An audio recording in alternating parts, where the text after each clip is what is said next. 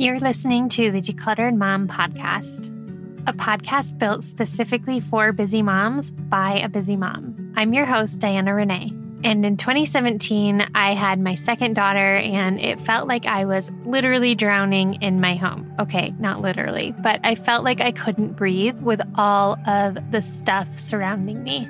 Over the next 10 months, I got rid of approximately 70% of our household belongings, and I have never looked back. I kind of feel like I hacked the mom system, and I'm here to share all the tips, tricks, and encouragement. Let's listen to today's show.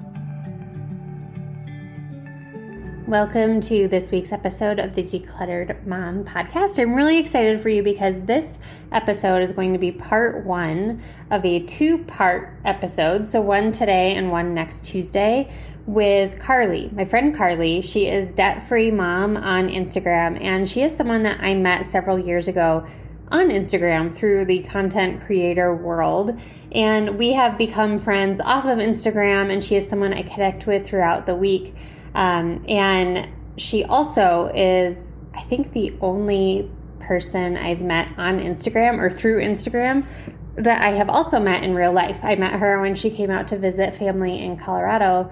And so that was really fun. And as much as it's nice to meet people on Instagram and connect with them, it's just totally another story when you meet them in person and you're like, oh yeah, they are an actual real human. And so it was really, this week, we dug into several things. We dug into contentment. We dug into personal finance, budgeting with ADHD, all sorts of things. When I first booked her on the podcast, I posted in my Instagram stories and put up a question box and said, what would you want to ask Carly? And so I wrote all of your questions down. We did not get to all of them because if we did, this would be like a 7-hour podcast episode. But I did ask a lot of them. And so especially if you submitted a question there, listen closely because your question might have been asked. She is just a very down-to-earth, very relatable mom of 4.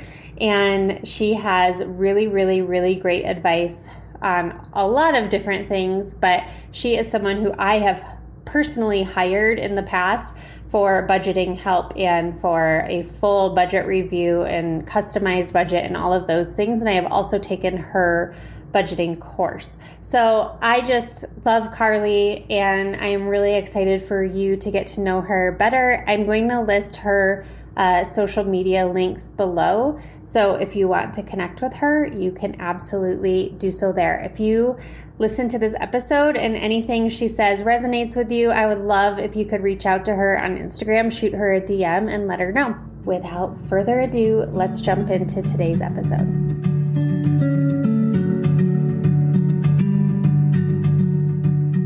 Hello. I am excited because, as I said before, Carly is someone who I met via Instagram, and she's the only person I've met via Instagram, and I've also met in real life, even though it was a very short visit because of an owie at school. Very short Starbucks meetup. Yeah. She was out here visiting family, I think, right? Yep. And we met up at Starbucks for a bit. And then I got a call from the kids' school after we already couldn't find a Starbucks that was even open. So we're I'm taking her all around the Denver metro area. Yeah. But she has become a friend and she's kind of like a expert in a bunch of different things.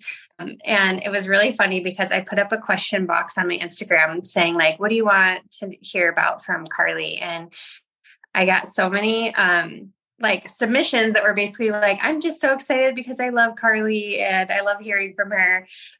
So what we're going to do is we're just going to jump into some questions that from you guys, because you had a lot of questions for her.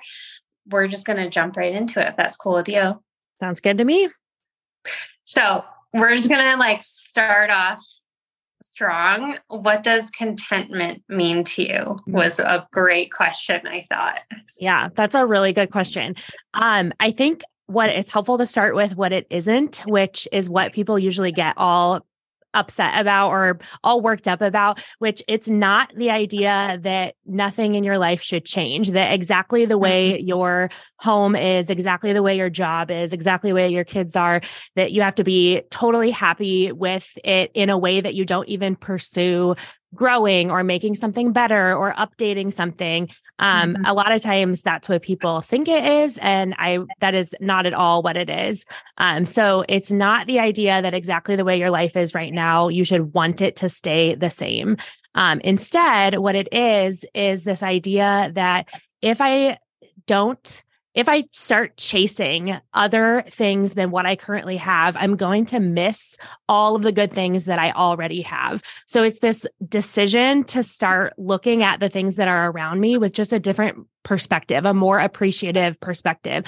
So while I might be saving up to redo my basement, while I might be on a workout plan to improve my muscles, while I'm doing those things, I'm also grateful for the home I have, grateful for the body I have.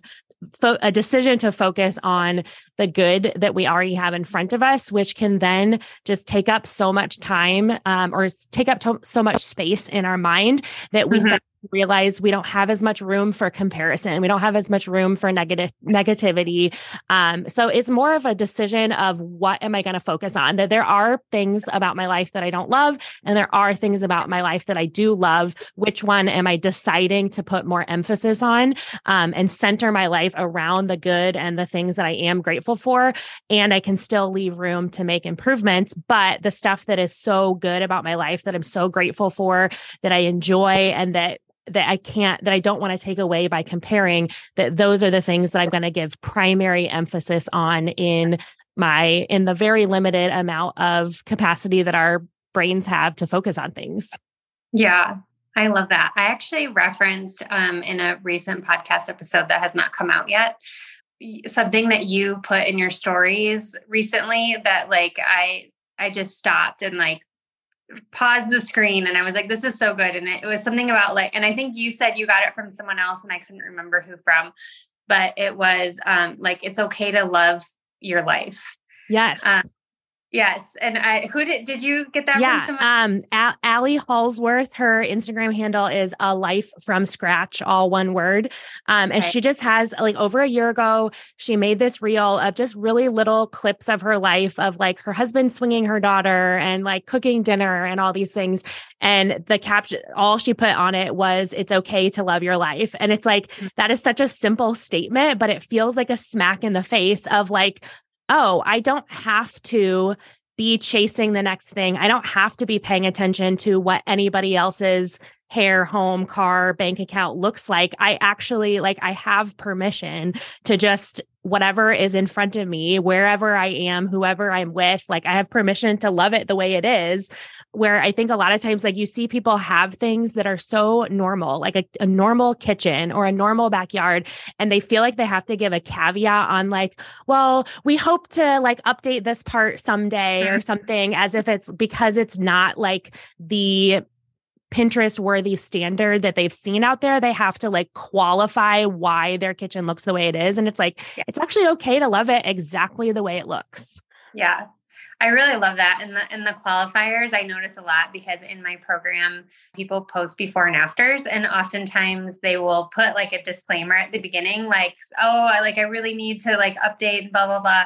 And it's like, no, it's okay. Like, and just like you're saying, I think there's like the comparison piece, but then I also think we are a society that really focuses on like goal setting and like having like solid morning routines and like all of these things. Like you should always be doing more. Like what you're doing is not good enough or not optimized.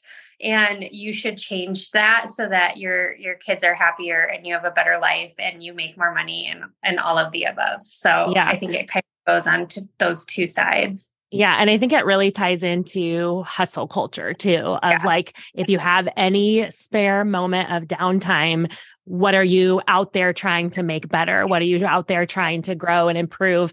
But if we buy into that, then that is a game we can never win because there's never an end to that. Like what's it called? The benchmark keeps moving. That's what it is. The goalpost keeps moving. And so as soon as we do hit that goal, we don't even give ourselves time to enjoy it before we've already set the next goal. And we're just as busy on that goal as we were on the first one. So while we might be living in the house that we worked super hard to put a down payment for, as soon as we get into the house, we're like, okay, and now I need to update this and make plans for this. And it's like, just take even just that like a week to savor what you have.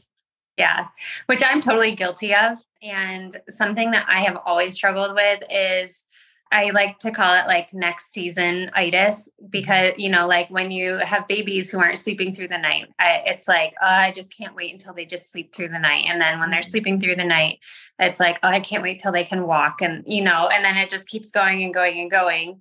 And next thing you know, you're 18. Yeah, they're 18. Like I turned 40 next year. And I'm like, how did that happen? Like, yeah. I don't understand. And I'm sure that people like, in retirement or like in senior homes probably have a lot of moments like that also where it's just like, why was I always striving? Why couldn't I just like enjoy my life? Yeah, for sure. So how does contentment, in your opinion, tie into like decluttering and living more simple and all of that? Yeah. So I think the reason that you and I have a large middle Venn diagram of followers, is that it ties so strongly into both money and stuff and decluttering. And once we realize that we're in this cycle of discontentment that doesn't have a good end game, like if we can actually allow ourselves to play out, like if I continue prioritizing these things and chasing these things, is there ever an end to that? Do I ever actually arrive? And once we realize that we don't, and so we start to make changes to what are we going to be content about, I think the number one thing that pops up is stuff, but how do we get stuff? It's with money. And so I think those two things really come to the forefront as soon as we start to realize that contentment might be something we need to work on before working on our wealth or before redoing our home or something. So the way I see it with the contentment with things and money is that when we can start to really focus on what we have and think about why we have it, like think about why we drive the car that we drive or why we have the toys that we have in our home, then we can start to see that a lot of it is tied into this idea of discontentment. That if I was honest with myself and I look around at like the clothes that are in my closet, a lot of it was something sparked discontentment in me about myself or about the clothes I had, the options I had, that I wasn't as well dressed as her, or that I wasn't going on as many vacations as that person. And so I filled that void with an object, with a thing that I thought I could buy that would make me happy. And so at least for myself, as I started realizing that that was causing me to lose a lot of money and fill up my space with a lot of stuff, that I had to start approaching it differently and say, okay, maybe the more I basically ignore what other people are doing and say that has no bearing on my life, the more I'm able to be like, it's okay if my closet has 8 things in it, even though every picture I've ever seen of a closet has 500 or, whatever it might be. And it's hard to, if someone's listening who has not yet started that process, it's hard to even imagine getting to that point, but it's such a snowball effect of like just giving yourself the chance to do that once with one little thing. Like, what's a thing that I typically am really discontent about that I fill with stuff and that I buy? And I'm going to give myself the chance, one time to make a different decision and just be curious about what happens instead. And once I started moving down that road, each time it got a little easier to be like, okay, I have specific memories now of choosing not to fill that closet with stuff and being happy with it for a long time. I can now apply that experience or that learning to some other area that I had been discontent, that now I'm okay with letting go of that stuff because I know it's not going to do when I try to buy it, it's not going to do what I wanted it to do.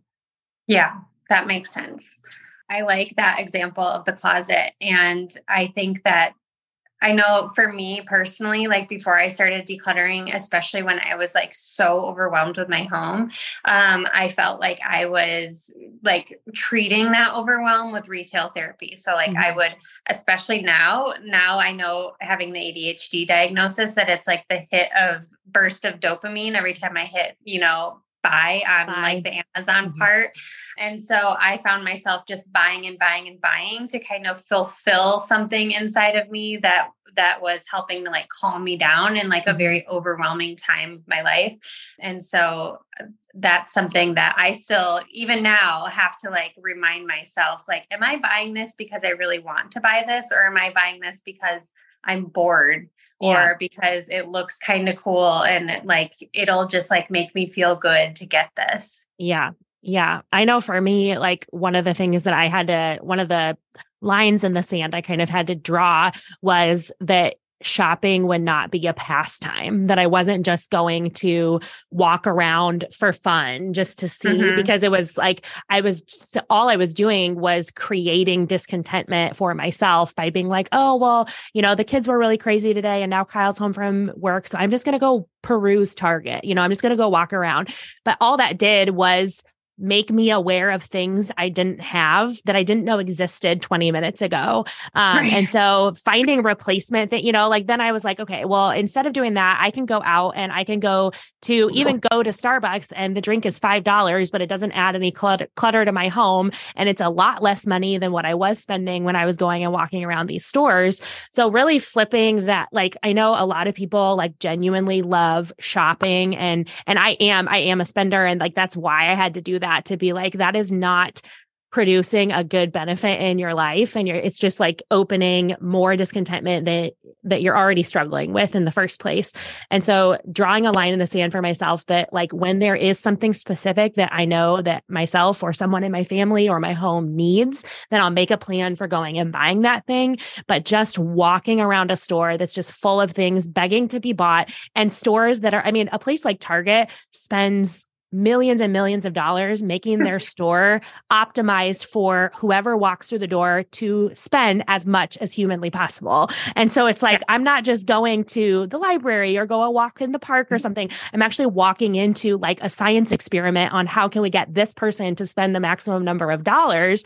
And who am I to think I'm going to win against the marketing department at Target? I'm probably not going to. But that's just like, that was one of those choices that I had to make for myself of like, that does not end well for you. You've been here before and it doesn't go well. Don't do it again. Yeah, I have a rule when I walk into Target. The only time I'm allowed to even look at the dollar spot is if I have like a specific reason.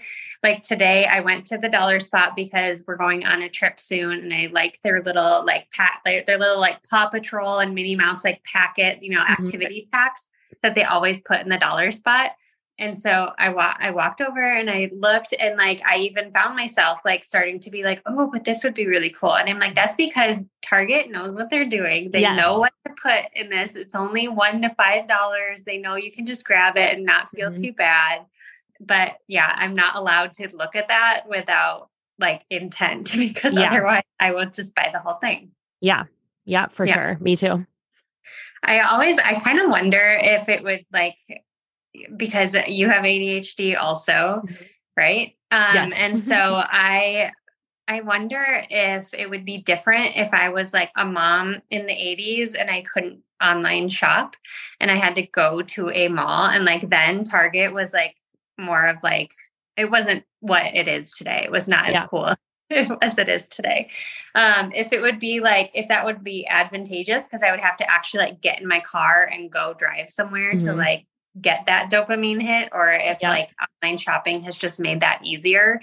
Like, what would you say your number one tip would be to someone who just struggles with retail therapy and like they buy just to buy? What would be your like number one tangible tip for them? Yeah. So I would first make sure that there is money in their budget to buy Yeah. stuff just because they want it. Like Yeah. I don't think so often when people are like, oh, my shopping is the problem. And so they're like, okay, next month I'm not shopping. And that just doesn't work. And so I think taking a little bit of time to say, what amount of shopping does fit into my overall plan? Because really when someone says my shopping is the problem, what that means to me is there's some larger long-term goal, like saving, paying off debt, retirement, buying a house, that they feel like their day-to-day shopping is getting in the way of accomplishing that goal. So when we can remember what it's taking away from, sometimes it becomes easier to shift that than just anybody who just tries to say, okay, I'm going to spend less next month just for the sake of spending less. That's usually not someone that finds a lot of success in that, because there's not something positive that they're working towards. And so instead, I like to say, well, like the less we spend in some areas, it just means that the more we get to spend in some other area. So we have to find something that is so attractive, so appealing to us that suddenly the shopping becomes less appealing. So having a really strong goal that you're actually excited about. So if you're not excited about retirement, don't make it retirement. Like make it something that you are actually like, oh, if you're like, some people, one specific debt really bothers them, whether it's a credit card or they borrowed money from a family member and they really want to pay it back or something. What's the one that just like that goal that lights a fire under them that they're like, I just really wish I could make that happen. And then start to tie how much we're able to control our shopping with how much we're able to win in that goal. And so as we can see that tangible progress, and as we can see those things, the meter go up, if we have a chart that we can color in on the fridge, I recommend that. Just visually seeing how when our shopping fits within the budget, then we're able to make progress. And when we go far outside the bounds we've given for ourselves, then we see the progress move backwards. So having a small amount of money that they can spend that is in the plan, so they know that it's not a zero. We're not shooting for never buy anything. But then also having a goal that they can say that is the thing that they're positively working towards. I don't like spending less is not a good goal. I don't like that goal. I want it to be something that is actually a positive future focused thing. And then we say, okay, in order to achieve that, here are the caps we have to have in the other areas of our life in order to achieve that goal. Yeah. Something I learned from you too, because when we did our consultation. So I hired Carly to do like basically a budget review for me and like a consultation.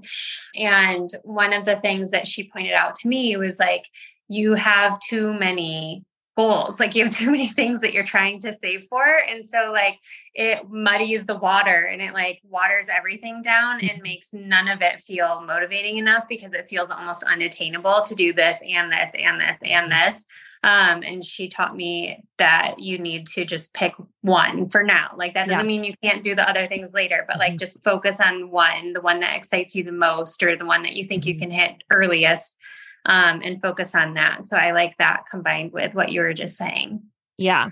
Yeah. And I think it just goes with good goal setting and progress too. If you think about your program, you don't have people bop around room to room to room all at the same time so that they can feel a little bit of progress on their first floor and a little bit of progress on their second floor. You're like, no, okay, we are in the kitchen and we're doing the kitchen until the kitchen's done.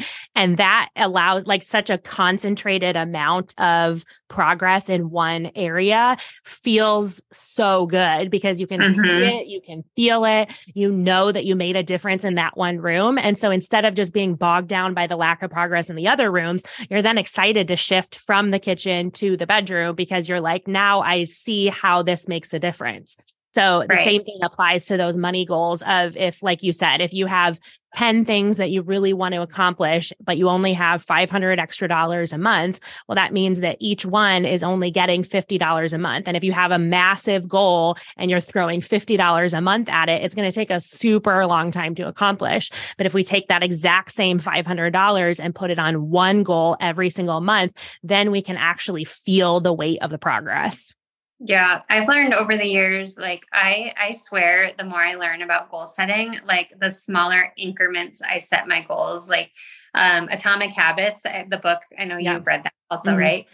Yep. That book is like what really set that off for me is like the 1%, like just how can I improve by the 1%? So recently I decided that I want to stop consuming so much sugar because I was just like mindlessly, like I have a sweet tooth, but I was just like mindlessly eating too much sugar. And the drink that I get at Starbucks all the time, it has, I had no idea. I was like, oh, it's really good. And then I looked up at like what was actually in the drink and I was like, well, now I know why it's really good.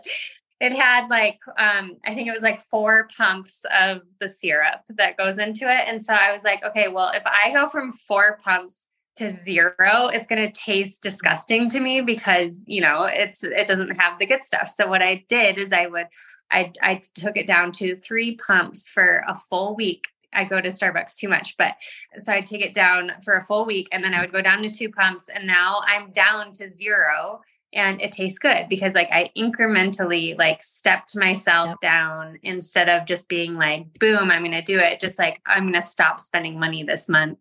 Yeah. And work towards it.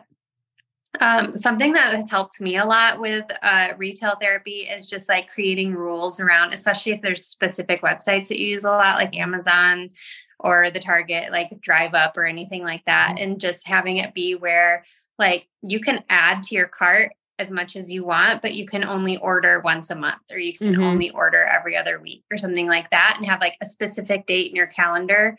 I know that's not telling yourself that you can't spend it all, but it's just, you have to spend it a little bit later. And by the time you actually go to like check out, you're like, why did I want this thing? Like, that's not a thing that I want anymore. Yeah. And it also helps too with, it's really easy to say yes to purchases that are a small amount. But when we see the sum total of all of them together, like Amazon makes it so easy to buy this $9 thing and this $15 thing and this $27 thing. And so we never actually lay eyes on the total. But if we if we're like, okay, like you said, I'm going to buy once a month from Amazon. And so we just over the month add those things up. Then when we go to the checkout, it's all the exact same items, but we have to press yes on a $375 total or something instead of that small one. And then we're like, hang on a second, like I don't want it that much. And so it's the same, you know, it would have been that same amount if we had done it in 5 different transactions, but waiting until we see it all together first is usually enough to pause about at least some of the stuff in there and change our mind. Yeah, that's a really good point. I didn't think about that.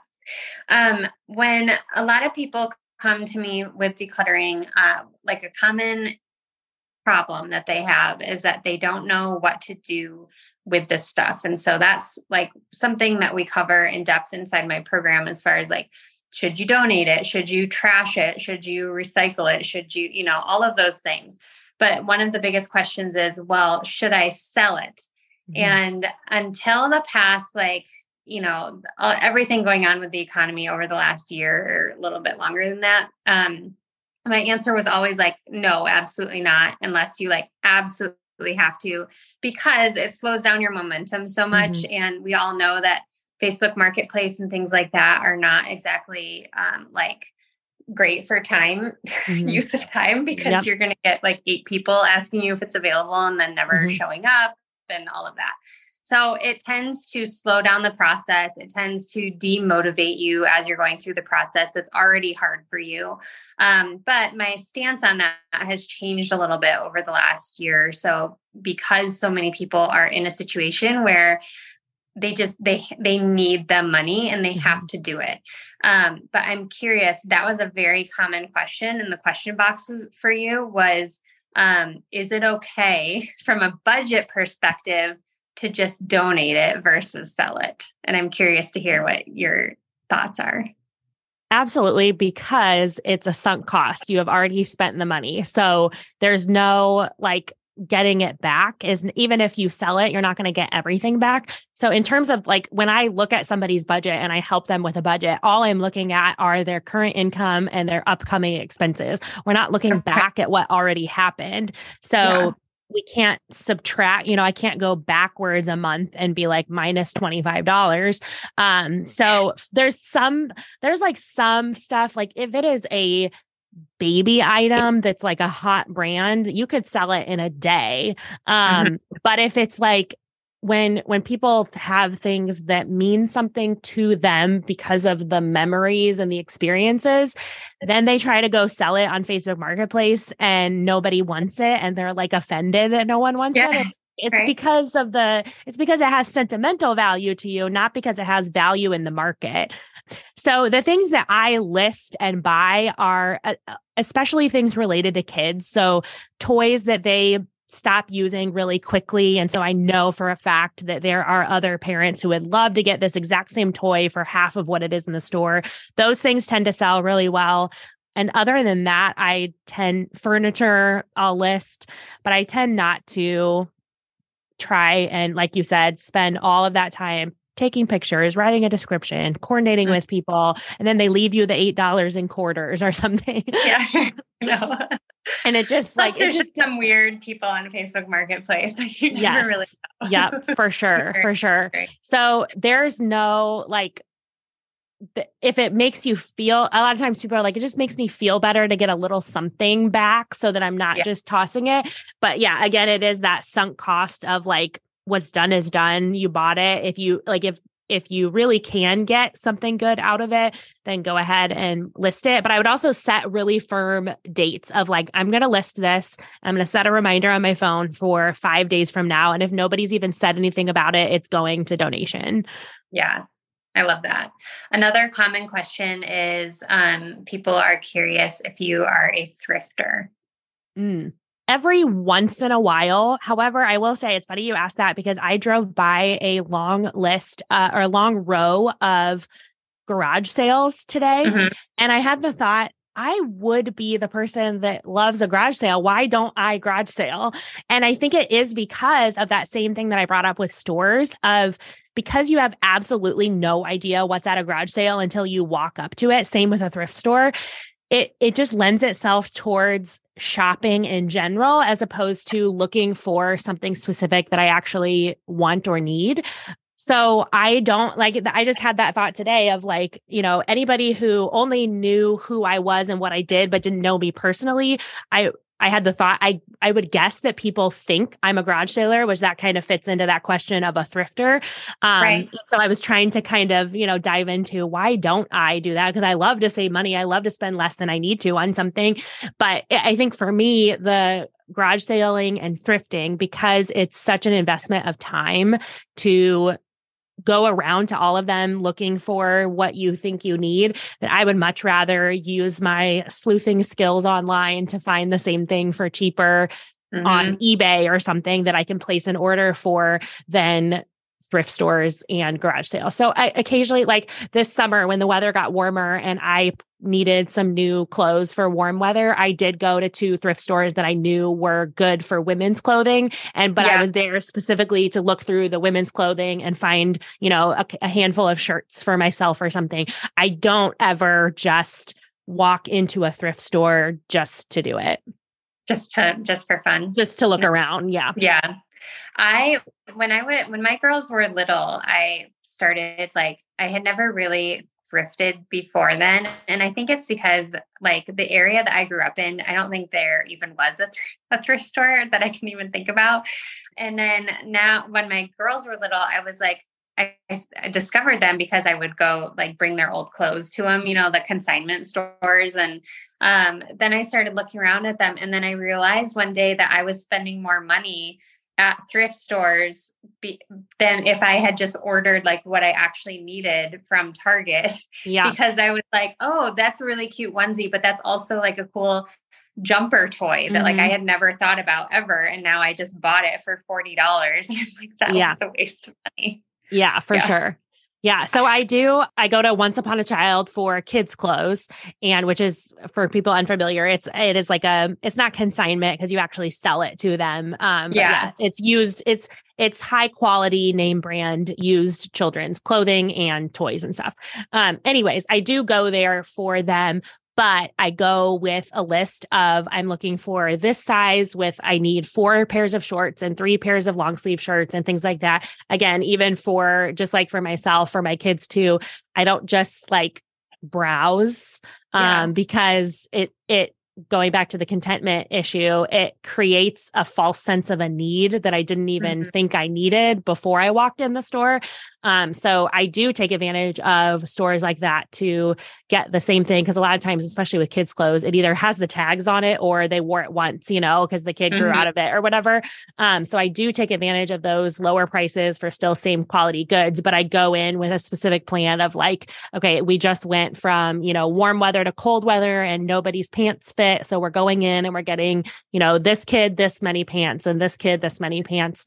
And then I just try to stick to my list and get out. Thanks for listening to the first part of the conversation with Carly. We're going to have the second part next week, as I mentioned at the beginning of this podcast, where we're going to talk about more things in the budgeting realm and also ask her more of your questions. So be sure to tune in next week for the second half of the conversation with Carly from Debt Free Mom. Thanks for hanging out and listening to the Decluttered Mom podcast. If you enjoyed this episode, it would mean the world if you could write a review or share this episode with a friend or your Instagram stories. And if you're on Instagram, be sure to follow me at the.decluttered.mom and send me a DM to say hi. I'd love to hear what you thought about today's episode. I hope you'll come back next week and hang out with us again.